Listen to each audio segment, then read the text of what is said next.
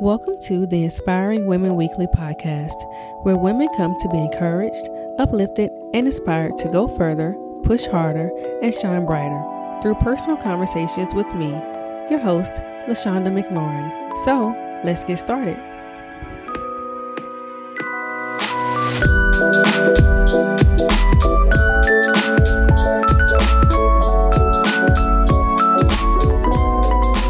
Hello, everyone, and welcome back to another episode of the Inspiring Women Weekly podcast. LaShonda here, and I hope that you are having an amazing day and ready to have another great week. So, I need to take a deep breath before we begin this episode. It is going to be a little different from just about all the episodes before this one. I felt like this is something that needed to be discussed. It's not the most upbeat and happy and cheery topic, but it is one that I know people are dealing with. I went back and forth about whether I wanted to have this discussion, but God kept telling me and giving me signs and showing me things to let me know that this is something that almost everyone is having to deal with this holiday season. So let's jump into it. The holidays are here among us, and this month I want to inspire you in a different aspect of it. You know, last week I encouraged you to finish strong, and I hope since that time that you really put in some work to get things done before the year is up. This week, I want to discuss a different side of the holiday season. Whether we like to acknowledge it or not, the holidays can be hard. This season isn't a joyous time for everyone, and it leaves some of us with mixed feelings of joy and sadness. One of the main culprits of this sadness is grief or missing a loved one. I know that this is something many of us deal with during the holidays. So for this episode, I want to inspire you to celebrate the lives of those you have lost. Okay, so let's flash back. January 13th, 2006. My grandfather went to be with the Lord. And even though he was sick, the loss hurt like no other. He was my papa, a real life Santa Claus to me, a big man with a bigger voice and an even bigger heart. I miss him every day, but the feelings become especially intense during the holidays. See, Christmas was my papa's favorite time of the year. He cared nothing about getting presents. He just wanted to be surrounded by his family, give gifts to make everyone smile, and he had to have the biggest live tree that he could find, to my grandmother's dismay. He lit up during this time of year, and even though he's been gone for 12 Christmases, I still miss his presence. I'm sure I'm not alone. Many of my clients I'm working with right now are dealing with this very thing, the loss of a loved one that has impacted their life.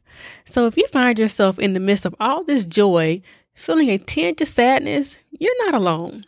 As a therapist, I often have to help others learn how to manage their grief. For some reason, many of us put a time limit on how long we can miss someone. It's like if we are still having moments of sadness a year after someone has passed away, then something must be wrong. Not so. No one can tell you how long to miss a person. I will miss my grandfather for as long as I live, but the way I miss him has changed. It's important to note, please remember, hear me when I say this, that the grief process is complicated and there are levels to it. If you find yourself dealing with intense sadness, focusing on little else other than your loved ones being passed away, you having issues with accepting it, numbness, anger, feeling detached, just having trouble living a normal life in your daily functioning, it is time to seek professional help. Do not continue to work on this alone by yourself. I just needed to put that out there as a little disclaimer that some levels of grief are so intense that you need to seek help, okay? Work with someone who is trained to deal with that complicated grief. So the first Christmas after my grandfather passed away was tough. Things seemed very different. I could tell my grandmother was struggling, and there was a void in my grandparents' house. But eventually we found ourselves doing something that has carried us this far, and that is remembering him. We began to tell stories, to crack jokes, to reenact some of his famous moments, watch videos, and before we knew it, we were all smiling and laughing like he was in the room, because he was. Those moments spent with Him, those memories are still alive in us, and by remembering them, we are able to turn a moment of sadness into a session of gladness. These memories help me to be thankful. Thankful for the time that God allowed me to spend with Him. Thankful for all the people He impacted, and thankful that I have the opportunity to carry on His memory and His legacy. I often ask my clients, what are you doing to remember your loved one? And I often hear crickets. It's almost like people become afraid to talk about their loved one after the funeral and the repast. But I have learned from my personal and my clinical experience that it helps to talk and reflect and reminisce on your loved ones. Just like it's okay to still cry. Catch me on the right day and the right song comes on or the right movie comes on. And yes, your girl will start to cry and a few tears may flow. And that is okay. It is okay to show that emotion. John 11:35 says, 2 very important words. Jesus wept. Jesus, God's son, He cried. He cried because He lost His friend. So free yourself of thinking that you have to be the strong one and hard and not show emotions. A true sign of strength is the ability to express all emotions, including sadness, in a healthy way. But I want to encourage you to try something new this holiday. Sadness may come, and that's okay. I want you to try to do a few things to help you enjoy this holiday without your loved one instead of dreading this holiday. So here are a few tips to help your holiday become a little brighter. So my first tip is to be open to your feelings.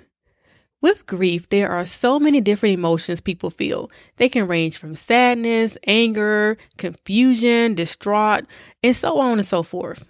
Whatever emotion you're feeling, you don't want to repress them. That gets you nowhere. Acknowledging how you are feeling this season is important. It is the first step to addressing and managing your emotions. Many of us try to hide how we really feel, and some of us don't really know how we feel because there's so many mixed emotions, and that's okay. The day before Thanksgiving, my family took a loss. We lost my great uncle, my grandmother's brother. He passed away suddenly. I came home to see my family, and while seeing my almost 80-year-old grandmother, she finds out that she lost her brother, who she's very close with. And to see her so hurt and in a space that I hadn't seen her in since my grandfather passed left me with so many emotions. And while supporting her, I had to also find time and space to deal with my own emotions.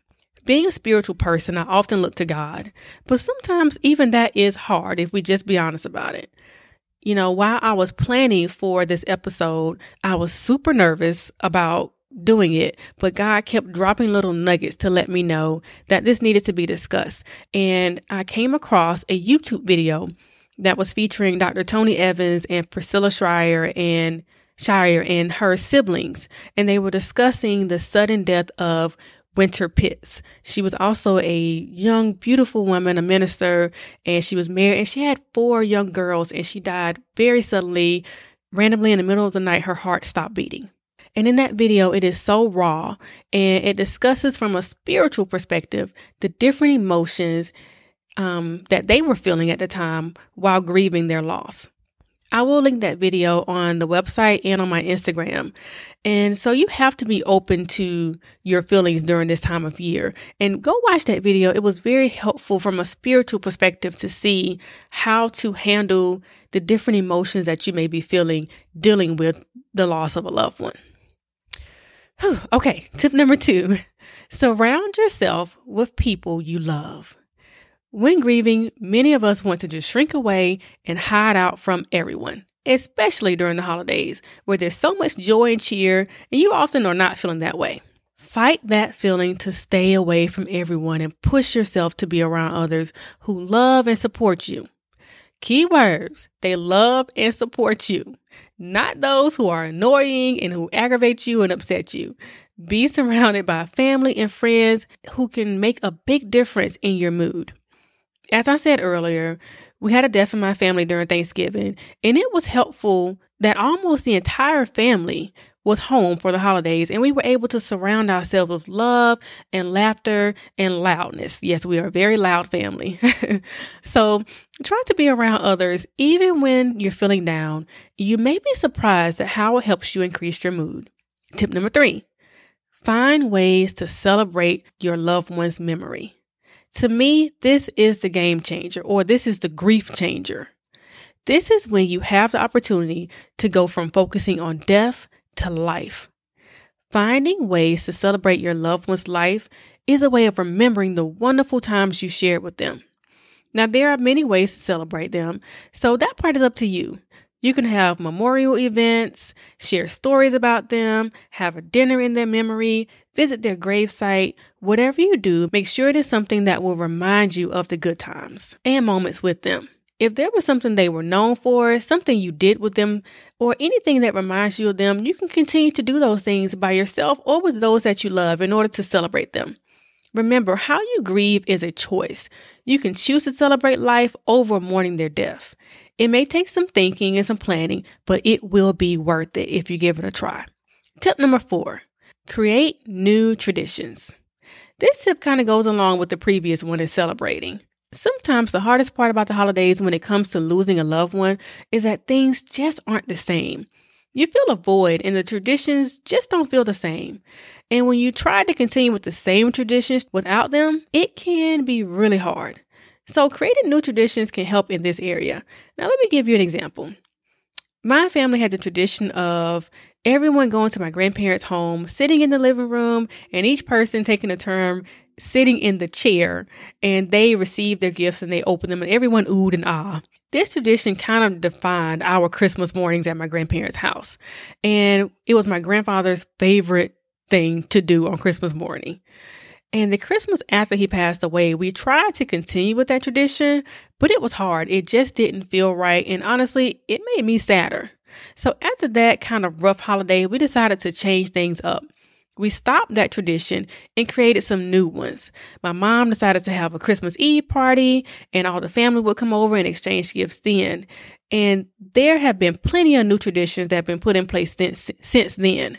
So I encourage you to try some new things out this holiday that you may enjoy and see how that helps. Lastly, tip number 5, do something kind for others. I've talked about this during one of my mental health minutes on Instagram. If you're not following me on Instagram, you can go check it out at LaShonda McLaurin. And it is the notion that doing things for others evokes a feeling of gratitude, which then affects your attitude. This also takes your mental focus off of you and what you're going through and your hurt and places your care onto others. Whether it's volunteering, checking up on a loved one, giving gifts to those in need, feeding those in need, all of those things can help someone else, but it can also help brighten your day. I don't know about you all, but my favorite thing about holidays is seeing the smiles on other people's faces when I do something for them or when I give them something. So try out doing something kind for others and see how that helps also. Guys, handling grief is tough. And I hope that this conversation and these tips will help you realize, 1, you are not alone, and 2, you can make it. So I hope that you feel inspired to celebrate the life of those who have gone on before us, to spend time and cherish those who you have here with you, and to always remember that you are not alone in this journey of healing. So until next time, stay encouraged and inspire someone else along the way. Okay, guys, that is it for today's episode. I really hope that it was inspiring. It is a little different from what we're used to, but I'm a therapist and I have to throw some things in there that I know people in my community are dealing with, and I know that grief has been something that's really tough for people this time of year. Get ready, because we will have more conversations about things that everyone is dealing with in our community. So I hope that you enjoyed this one. Have an amazing week, and I will talk to you guys in the next episode.